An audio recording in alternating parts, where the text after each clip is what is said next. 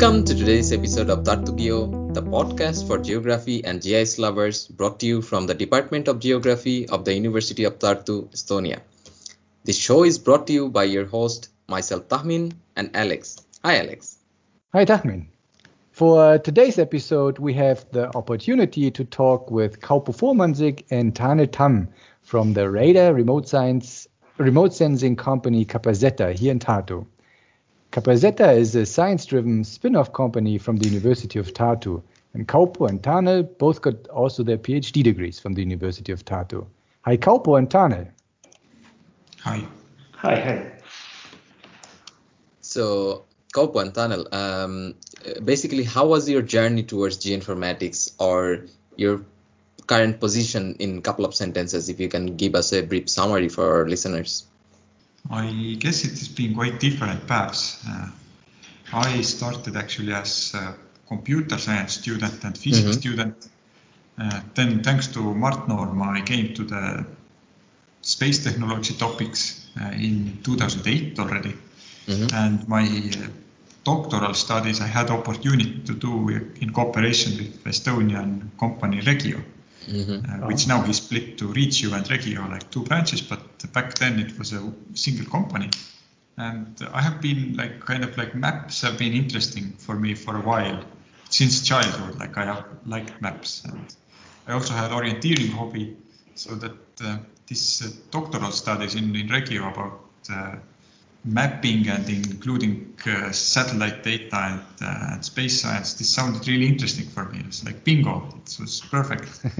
And now here I am, like together with Tanel, running our own company in the same field. Nice. And what about you, Tanel? It's quite the same way. Like in childhood, I remember that I really liked to see the maps, to think about okay, I can see the whole Estonia in one page. It's like really, really amazing. I can see one whole world in one page, and so on. But I didn't go to study geography at once. I was studying environmental technology. It was a broad subject basically. But in 2003, I met Kalle Remm. Before that, I was consulting with Raivo Auno, and from there we got some understanding that this remote sensing is something I would like to do. But with Kalle Remm, I did my bachelor's study, and since then this remote sensing has been like the niche for me in the geoinformatics domain. But this geoinformatics, it came from the interest to it came from Jüri Roosaare, mainly because I took his lectures, and they really were fascinating to me, really good things. So the environmental technology is that, I know that in the current Department of Geography, it is a bit split between geology and geography department. What was it back then? Was it all under the Department of Geography, or was it like a separate way? Because, Yuri and Raivo and Kalle, they were all Department of Geography. Yes, it was split. It was even in that way split that there were one half of our course was in the Department of Faculty of Chemistry and Physics. Right. And I was also in there, basically. And the other one was in the Faculty of, what was the name back then? Something like... Biology and Geography, I guess. Biology and Geography or something, yes. BioGeo. Yes. So, but after this bachelor's, then I already became a real geographer, because I studied the masters in this geoinformatics already. Okay. The specialization, of the... Okay. And I first became aware that such a person like Tanel Tam is existing in 2012, when we met in ESTGIS conference in Pärnu. ESTGIS conference, yeah. Tahmin, do you know the ISTGES conference? No, not really. So ISTGES is the Estonian Society of Geoinformatics. So we have that in Estonia. And Tönu here, Professor Tönu Oja, and many of us here in the Geoinformatics chair are also members in this Estonian Society of Geoinformatics. And they have also a little conference each year. And it's usually in different places. And then, it's for industry and academics to meet together. Nice, really nice. And Kaupo and Tanel, how did you came up with the idea of your company, basically, or how did it started? Yeah, this actually goes exactly where my last answer ended. Okay, Like in the conference we met, and Tanel proposed that we should cooperate. I thought it's a good idea. Tanel looked like a serious guy and got something done. And then we first started to making research together. And the final stage of Tanel's PhD was with our SAR research group, Synthetic Aperture Radar Research Group, which we had just recently founded. And then we did the research together. I graduated PhD, Tanel graduated PhD. But Tanel already during the research time talked to me there several times that we have to establish a company, we have to start a company. And then in one of the experiments, we kind of achieved breakthrough results with Sentinel data, which we thought that like nobody else has achieved before. And till today, it's the highest cited paper of ours. It's Tanel's doctoral thesis last research paper. And then we thought that this is such a good idea that it's worth to really now start a company. It was 2015. Because I remember when I came to Estonia in 2017, I think one of the first things I attended was also Tanel's defense, I think. Was one of the first PhD defenses, I think. I defended, I think, 2018. Oh, 2018, yeah. Yes. I remember because the opponent, Mariana, I know from back in Salzburg. Yes, it took me quite a long time because I was working full time in Tallinn, actually. In 2000, starting from 2005. So it took a lot of time, yes. Wow, cool. Yeah, okay. We were founded in 2015, but like finally we became like economically active in 2017. So we are like Tanel told that we were first employed full time in other places, and the real like more how can I say active action started in 2017. So you had incorporated, but you were not like paying each other and having contracts and whatnot. Yeah. Okay. Yeah. And well, if we are in this topic right now already, then do you consider Capazetta a official spin-off from Tartu University? Is it sort of labeled as such, or does it get, I don't know, support as such? Yes, actually, we have even a spin-off contract with Tartu Observatory. So we started as a spin-off of Tartu Observatory. Right. That back then was an independent research institute under Estonian government. But now Tartu Observatory is merged to Tartu University of Tartu. Yeah. And now, of course, it also inherited all of the spin-offs. So now we are the spin-off of University of Tartu. But obviously, like we have cooperated and worked with university people for a while. Yeah. Already. Cool. And I just wanted to share that I remember that even like 2010 or something there, already Estonia got more involved in this space industry. Basically, back then they already started to move towards European Space Agency, ESA, and some seminars and conferences were organized, and I participated there, and so it was also quite important to actually see that there is kind of push toward this sector, and of course these Copernicus satellites, because they were launched, and now it came a reality that we have that kind of source of information. Yeah, it was really like in those early times, there was really this coming sort of excitement and stream, and you guys really rode the wave early. Fantastic. As next thing, continue. Maybe even like too early. I remember like in 2010, when we started the space activities in Regio, then like the then CEO of Regio, Teet Jagomägi, was also very excited about this space technology stuff. And I think then we were too early because there was no such amounts of data available to realize all of these ideas. And then like after 1 year of experimenting, kind of like he switched to the mobile business because it didn't see that it's possible to make it work yet. But let's say I was, I don't know, more stubborn or more like purpose oriented, or maybe just more stupid. And I continued to work on the space stuff. And here now we are. And we were patient enough to wait the Copernicus program to be realized. And now it's really many interesting applications we can do with this data. Was it an issue back then, also the processing of the data? Is that better today, like computation-wise, like performance-wise? Yeah, kind of. I would say not this and that, because like the data was smaller then.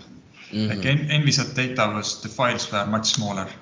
And of course, both the processing power and the volumes of data have grown. So it wasn't a big burden. I think mainly the problem was just to have enough free data. Okay.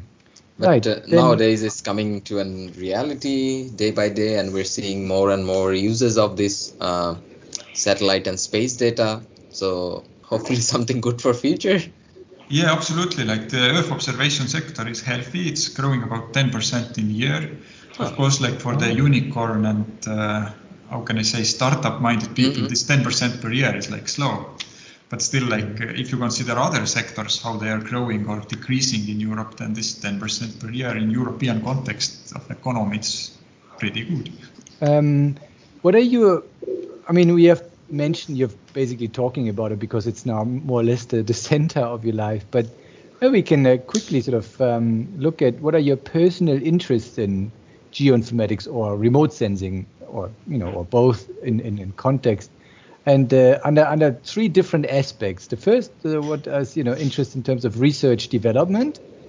Then, if you do teaching or training, and third is applied projects or problem solving. What drives you? What are your interests in those areas? Tanel, maybe you would like to start. Okay. Can you remind me what was the first one? Research and development, like in terms of research and development. Okay, research and development. I started with actually playing with machine learning techniques and published and also some local statistics, meaning that not only if we do like pixel-based analysis, not only one pixel is important. Important is also the surrounding of this pixel. These were the topics. But then we moved to this radar also, and in this radar we focused on mowing detection.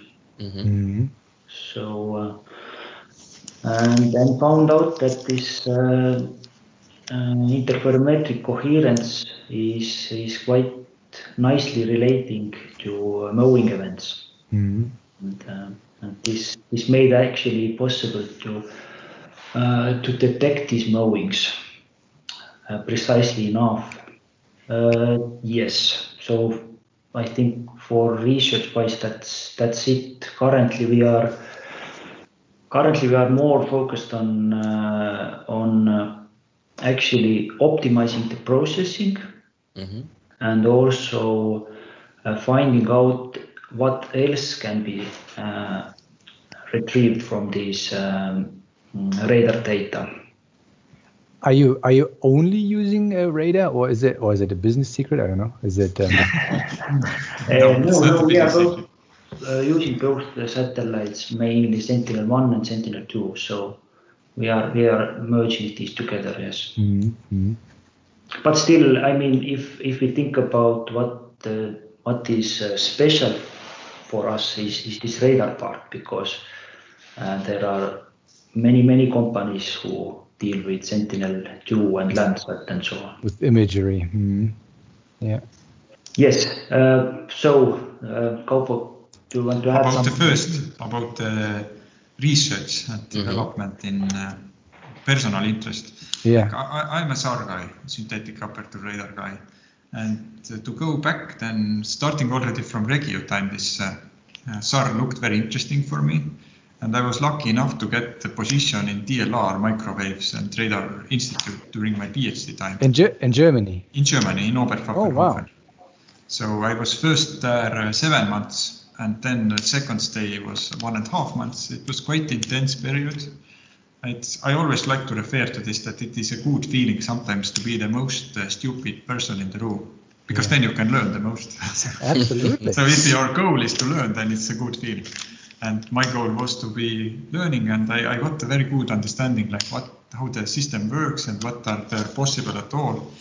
And of course, like this, what is possible at all, Sentinel-1 is just providing like a little subset of it in terms of parameters. There is a volumes of this data. What is special about Sentinel is that it's really huge areas about the data. But the parameter set itself is kind of limited. But I am mainly excited of that more polarimetric and interferometric, also like this 3D interferometric, but allows to measure the topography and the vegetation height. Like with in Aire's doctoral thesis, we developed methodology to measure tree height. I am mainly excited that kind of this more rich SAR data, more complex and more rich in terms of polarimetry and interferometry, becomes available in large masses. I'm not very excited about, let's say, some super high-end, super resolution data of some small amounts. But what I am a big fan of the Sentinel program, that it's really large scale, large volumes, free and open, because that makes the difference. Like there are many like complex, exciting small missions, but when you zoom in, then you see that it's so expensive that only military users can afford it. That is not very exciting. It's really like nothing. But if we could make this like very rich SAR data available in large scale, like in Copernicus program, this would be something really cool. And this would be the water for our company also to provide more interesting information products on top of it. And just recently applied to this Sentinel-1 next generation. So this is the successor of the current Sentinel-1 radar system. Advisory group, Estonian representative position to ESA, and I hope it will be accepted, and then I can argue and passionately and vision with the other people like how the next generation Sentinel-1 should be. And maybe for clarification for us not so technical people, as far as I understand, so the let's say limitation or one of the drawbacks of the Sentinel-1 radar is it's not fully polarimetric or something like that. Is that exactly. right? It's just dual polarimetric. And it has selected kind of the poorest channels for polarimetry. It's like VV plus VH. Polarimetry is more poor than VHH polarimetry. This copol polarimetry in terms of information content is more rich. And even if you would have different dual pol, it would be better. But ideal would be to have fully polarimetric. Yeah. Are there free and open fully polarimetric satellite missions? Tandem X or something? Tandem X is a great mission, sure. Tandem X is beautiful. You can do a lot of this, but it's not fully polarimetric. Tandem X is great because of the interferometric capability. There are two satellites flying in constellation and like very close to each other, but with a baseline. They create kind of like a 3D. That's what they call tandem. Because they're flying in tandem. They are flying together, very close by. And they have like also like our eyes like are two sensors in two different locations. Then we can estimate the distance. So they have also the baseline for radar. And then they can estimate the topography and also the vegetation height. And I would say that this would be really a killer data if this would be available in large scale. Tandem is beautiful, but it's producing so tiny amount of data compared to Sentinel. Like Sentinel is like a mammoth in terms of data production compared to Tandem. But You if mean somebody you mean in each swath or? In each swath, and I also mean the duty cycle.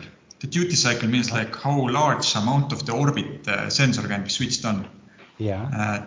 Like for Sentinel-1, it's half an hour. Like one orbit is about 1.5 hours. So 1/3, 30% of the orbit time it can acquire data. Whereas Tandem, it's like something like 3 minutes per orbit or 5 minutes per orbit. Or it's like much less data. And also the flat width. Okay. Yeah. So like Sentinel-1's are is like 250 kilometers width, whereas the native resolution of Tandem is 30 kilometers. So it's enormous difference in data volumes. In terms of data policy, actually, we have to praise the Germans, especially for research users. It's like you apply, you come with the project that you want to do this PhD thesis, this experiment. Can you give me the data? They usually give you. If you have more or less sound idea, they will give you the data. Cool. Of course, it's not so free and open as Sentinel-1 data, but it's still pretty good. Okay. Well, thanks for that background. Yeah, that's something nice to know, I think, for the students and researchers for future as well. Maybe if someone wants to look into this direction, they can probably look into this. Yeah, absolutely. And actually, Tallinn Technical University Marine Systems Institute have used also Tandem data and TerraSolix data in their work. It's not only our group who has used. One of the questions sort of was aiming at teaching and training. And I know, as you are a professional company, you probably are not involved anymore in training or teaching so much yourselves, but as far as I know, you have interns from Department of Geography sometimes. Is that right? That's correct. Yes. Does that work out for you? Would you like to have regularly more, or what is your? Yeah, definitely. I think it's mutually beneficial to be open for the university, like provide some training there. Like the students of the university get some. How can I say, understanding what is the life in the company, what's the world out there, and we could get potentially our future employees. Yeah. So, and overall, our group have supervised around, I think, even 15 in total, supervised and co-supervised 15 bachelor, master, and seriously? And PhD students. Oh wow. Yeah, and actually several also Tanel mentioned with Raivo Onop, so I think three students together with Raivo Onop. So praising Raivo, very good cooperation with him, and very careful and good guy. Raivo, fantastic. Yes, I want to also mention that we have had really good people coming from this IT faculty. Yeah. And Institute of Computer Science. Computer Science faculty, yes. So it has been a pleasure, I would say. Yeah. The situation in this domain is really competing, so you cannot expect to keep everybody. So, but it has been a pleasure to have them. Yeah, but I think eventually all the good people will realize that it's way more exciting to work with satellite data than to program some accounting system or online bank or online store. Or it's like I never understand these people who choose some kind of more boring task instead of working with satellite data. I guess so. Admittedly, I also have a bachelor in computer science, and then I switched to GIS, and it's also because the data, that we work with makes it's more relatable, and it's more exciting. Totally right understanding and right priorities. and Kaupo and you too, Tane. So for students also, the working with SAR data is quite more physics heavy than working with imagery data. Is that right? Regarding, frequencies, backscatter, and all these words. Yeah, it's this and that. It's less intuitive to interpret the SAR imagery originally. And let's say if you provide a single channel speckled SAR image to somebody, then they might have a reaction that why are you showing me this ugly picture? But if you like suppress the speckle and have multiple polarizations, it already looks colorful. Or you do interferometry and then you have these LSD fringe pictures. Then people are like, wow, like, how did you get this? Like, it's really cool. Creepy pictures. But it's true, there is a lot of formulas, a lot of maths. But in general, I don't believe in formulas. Like people think in pictures. And all this SAR understanding also, you build up the concepts from that you imagine how the system works. You draw the diagrams, how the signal travels between the satellite and figures like between the Earth, how it scatters, how it's reflected back, and then you kind of understand and construct the understanding. Right. But yeah, the learning curve might be steeper than for optical data. That's why we have fewer competitors, I guess. Right. Yes, I wanted to add about this teaching thing that actually I was teaching this post-GIS and GeoServer courses few years ago. Yeah. Now I don't, but Kaupo, you still have something. I'm giving some lectures in the subject of remote sensing, what Krista-Allikas is running. Yeah. Like I'm not the responsible lecturer anymore, but every year there are 3 lectures of me, and I try to keep the content up to date. Like I often, like after some 3 years, I start to feel like a radio, and then I look at my slides again and do I still believe into this or I should update it? And after I update it, I feel good again that I'm telling now the present day. Yeah. Right. Yeah. So what would you say your personal outlook for the future of geoinformatics, or what do you think about the future of geoinformatics?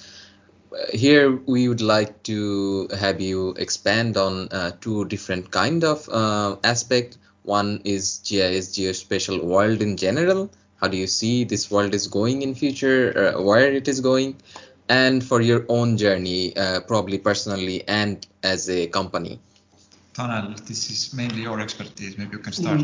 I have some ideas, but I'll give them. Yes, I will try to answer it, and it will be quite related to remote sensing. I mean, I will take it limited in that sense. Makes sense. So what I think is going on and will be going on is that there will be more and more this kind of data cube solutions, meaning that some company or institution takes the risk and starts to save a lot of data in a data cube and pays for it for some money, or just bought this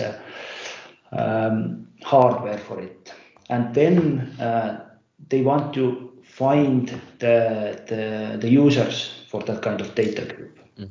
And now the question is, will there be a universal data cube that will be interesting for everybody? Will there be like data cubes for some specific topics, domains, and so on? I don't know, but I see that there are a lot of stuff going on in that direction.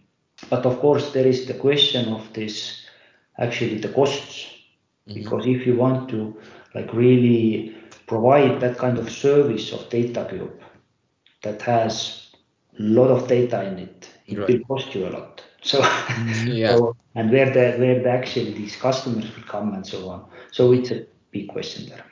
Yeah. To add to Tanel, then I also think that and hope and believe that there will be even more free and open data and rich data. And like this Copernicus program and Sentinel data is a really good start. And I'm glad that the European Commission like fought the fight to the end and it stayed free and open, even though there was resistance from the industry that you are killing our market and so on. I think it's just short-term thinking. It's like actually if you enable the data as a public good, then the whole EO business and the whole geoinformatics business will be bigger. It's like building the roads. It's a huge enabler. And And also, like in our company, we want to do many things free and open. Like, for example, currently our machine learning engineer, Margarita de Kret, is developing Sentinel-2 Cloud Mask, which will be free and open. We hope to have the article published about it next summer, and I hope the preliminary version of the software will be available already in the coming months, so people can start experimenting with the Cloud Mask. Wow. And our other colleague, Mihkel Järveoja, just finished the crop classification methodology development, and this is also free and open in the University Tartu Library DSpace. Everybody can read the methodology documentation and even can download the software and play with it. So I think and hope that there will be a lot of free and open data and also methods to use it. Of course, everything is now AI.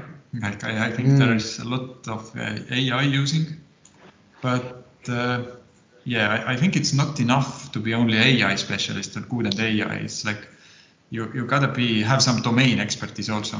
I totally agree. Great. Yeah. Mm-hmm. And I think this is exactly we come across this sort of over and over again also in our podcast that when we talk why geography or GIS, and then it always comes on one side, it comes down, okay, you can do technology, you can do programming, but only that, you have to apply to something. So, with having geography as a background, you always have this great overview, over domains or in a particular domain. And you always look like you, Kaupo, like you said, you like the large areas of Sentinel because you have the spatial context. Yeah, because then you can make operational services. Absolutely. Because, some things are closer than others, right? Yeah. And that's something, they're more related. And and then also how Daniel said that this overview and this domain. So that's pretty good, and I think it really resonates across. Yeah, and to the students, I think I would encourage to dig deep. Like at first it sounds like, it's so hard to understand, but very soon like the terminology starts to repeat itself. Yeah. And kind of like when you have unlocked the full understanding of some concept, it's a very good feeling. Yeah, and even let's say if somebody comes from the field of geography and thinks that, this physics is not for me or it's not complex, I think eventually it comes down to interest. And if you're interested, you are able to make clear all the concepts for yourself. We have that in the beginning often, that students, although I think it's getting better, geography students used to be afraid a bit of technology, but it seems to be changing. So we have this, Python and R course now a few years, and it's quite popular. And what we see also in the results, what the students deliver and the capabilities they're building. And now we also have the similar situation with the data science curriculum of the Computer Science Institute. And we have the same situation, like as you said, again, just applying AI to, click streams, to be better advertising recommendation. It's boring. It's boring, exactly. So, Evelyn and I somehow got also 2 geography courses into the data science curriculum. And I'll be giving a course on machine learning and geospatial data. So actually, one of the things we are going to ask over the next weeks, we have to prepare like a letter or something is if there are interesting problems that we might open as final projects for students to tackle if there's interest. So in terms of, show real world problems in either other working groups in university. But I think, you have brought your cloud masking algorithm already also to a couple of hackathons, and I imagine it's a difficult problem. But if you have similar things that you just want to have a look at, that students play around with data and maybe they find something interesting, I hereby invite you to think about if you have a problem that you might have students look at as a machine learning problem, geospatial. Yeah, we always have a lot of interesting problems and tasks. There's always too much work. It's never too little work. And actually, it reminded me that we just had one this kind of a project with students about this segmentation. Segmentation, yeah, delineating the borders of agricultural parcels, basically. Right. And this is really also important and interesting topic. There are many solutions already available, but it is quite a complex thing. So in general, I think everything what is connected with SAR and radar and what's connected with agriculture is interesting for us. Yeah, we can specify special topics also. Cool. Right. And yeah, no, yeah, yeah, and Sure. like, what do you see, like personally and as a company, where do you see yourself in future? Yeah.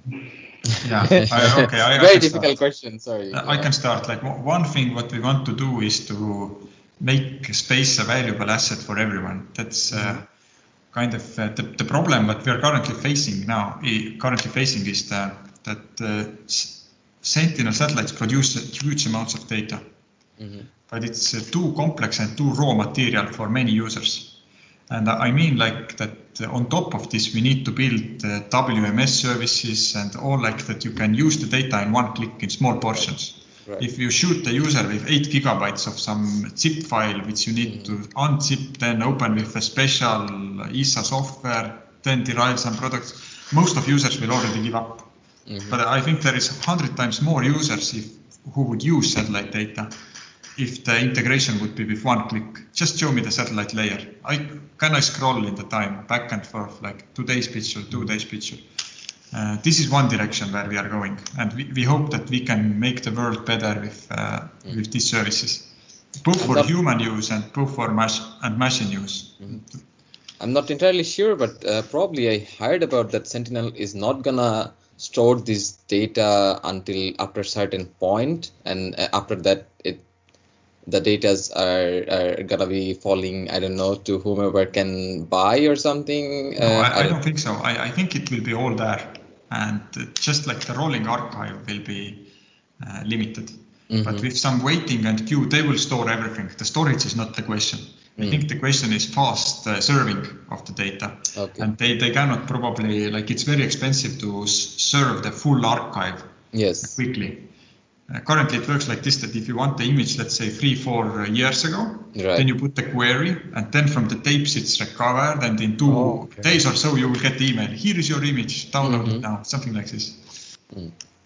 Have you guys worked with the East Hub and the Estonian processing Sentinel platform? Absolutely. I think Tanel is among the most serious users of East Hub. All right. Definitely top 3 users of East Hub. Thank you, Kaupo. Thank you, Kaupo. We used it in several projects. Yes, we have used it especially for processing Sentinel-2 data. Because there are really good capabilities there, and it saves a lot of time and also money, because you don't have to download this data. You don't have to have the storage to actually keep the data for processing and so on. So it is a really, really nice thing there. So you do it all really on this. I also got a login at some point out of interest, but I never got to it really to do anything. So you as a company, do you have to, I don't know, do you have to pay anything, or is it, do you have special agreements with the Estonian government? Actually, first project was with PRIA, meaning that we had a contract with like government institution. Yeah. Because of that, they enabled us to use it. Makes sense. In this, basically, it was this detecting the crop types in Estonia. But we have used it later also, and they have a politics that they make user accounts for companies also.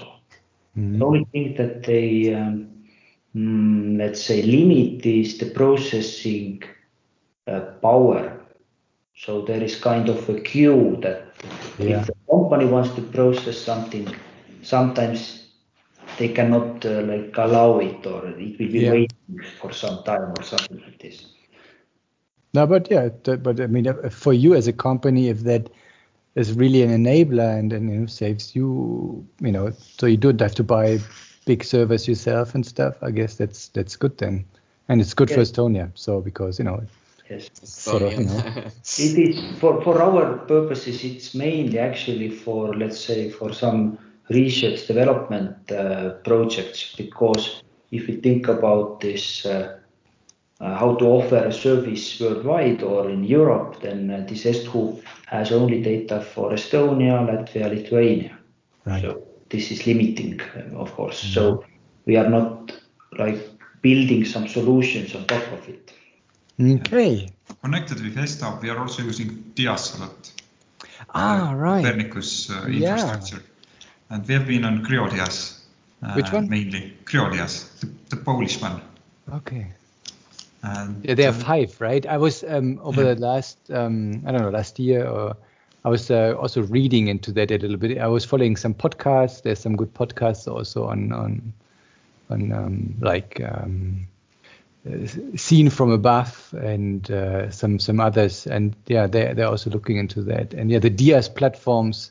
They are. I wonder why there are 5 different ones. If they, in essence, they basically provide the same, right? Access to Sentinel data and some online it's processing. the European Commission policy. I think they didn't want to create a monopoly situation. As this kind of like the DIASes are operated by commercial companies. Yeah. Then eventually they should become self-sustainable, but they didn't want to fund just one to have a monopoly on the market. That's the reason. That makes sense. And there are currently 5. Yeah. But there is an interesting question that when this let's say the first project ends and the financing from the European Commission ends, what happens then? Yeah. In particular, if you build on one of those, like your own workflow and everything. Yes. So this is interesting. It's a risk for the company. Yes. No, but if you use I still think it's highly unlikely that all will be shut down. Yeah, but if you use the open interfaces and standards, then it might not be too hard to switch from one to another. Maybe, I don't know. Yeah. Yes, but currently I wanted to add that also these purely commercial activities are providing the data. Let's say this Amazon Web Services, Google Earth Engine, and so on. So also the interest is also there. As a final question, official question from our side that we would really like to know from you is, what info or advice would you give to GIS or geography students on the way in a few sentences? Dig deep. Dig deep. Yeah, you brought that up already. Yeah. Like don't be afraid that something is too complex for you. Only worry that it's interesting for you. Mm-hmm. I was thinking that maybe one advice would be make your project somewhere else as Estonia, because then you learn more. You learn more about what is actually important. What is the project? Why is this projection important, and so on. Yeah. So if it's possible, sometimes it's much easier to do it in Estonia, of course, but just think about it. Maybe there is a way that you can do your research project or something somewhere else. Yes, going abroad is definitely good during the student times. Provides another perspective to Estonia also, at least for me. Like I was 1 year in France in ISU, and I started to value the. Oh, you also were in the ISU, yeah? Yes, like Martin. Actually, how can I say? I helped to talk Martin into ISU. Oh wow! Because he was my master student at some point. He was your master student at the time. Yes, it's always connected, small world. That's fantastic. Tartu is a great ecosystem. Yeah. Wow. Okay. Do you have any other questions or interesting things that you want to bring up? Right now, I think we're fine, kind of. Unless you guys want to add anything at the at an ending note? Yeah. Just Any last continue words? doing awesome work. Thanks, Let's you too. let's cooperate and be open. Like Of it's course, of EO course. sector is still so small, and that it makes sense to share and be open. Yes, it's just a curiosity question about what do you think will be the next big things in geoinformatics? What are you interested in? Well, I mean, Yeah, it's very hard for me to say. no, I mean, otherwise you can also say our ending jingle. Okay, yes. Okay, yes, I found it. Thank you. All right. So thank you so much for joining us today, and thank you, dear listeners. This concludes our episode today. Also, like everywhere, please like, share, and subscribe. We'd also be happy if you have some feedback for us. See you in the next episode.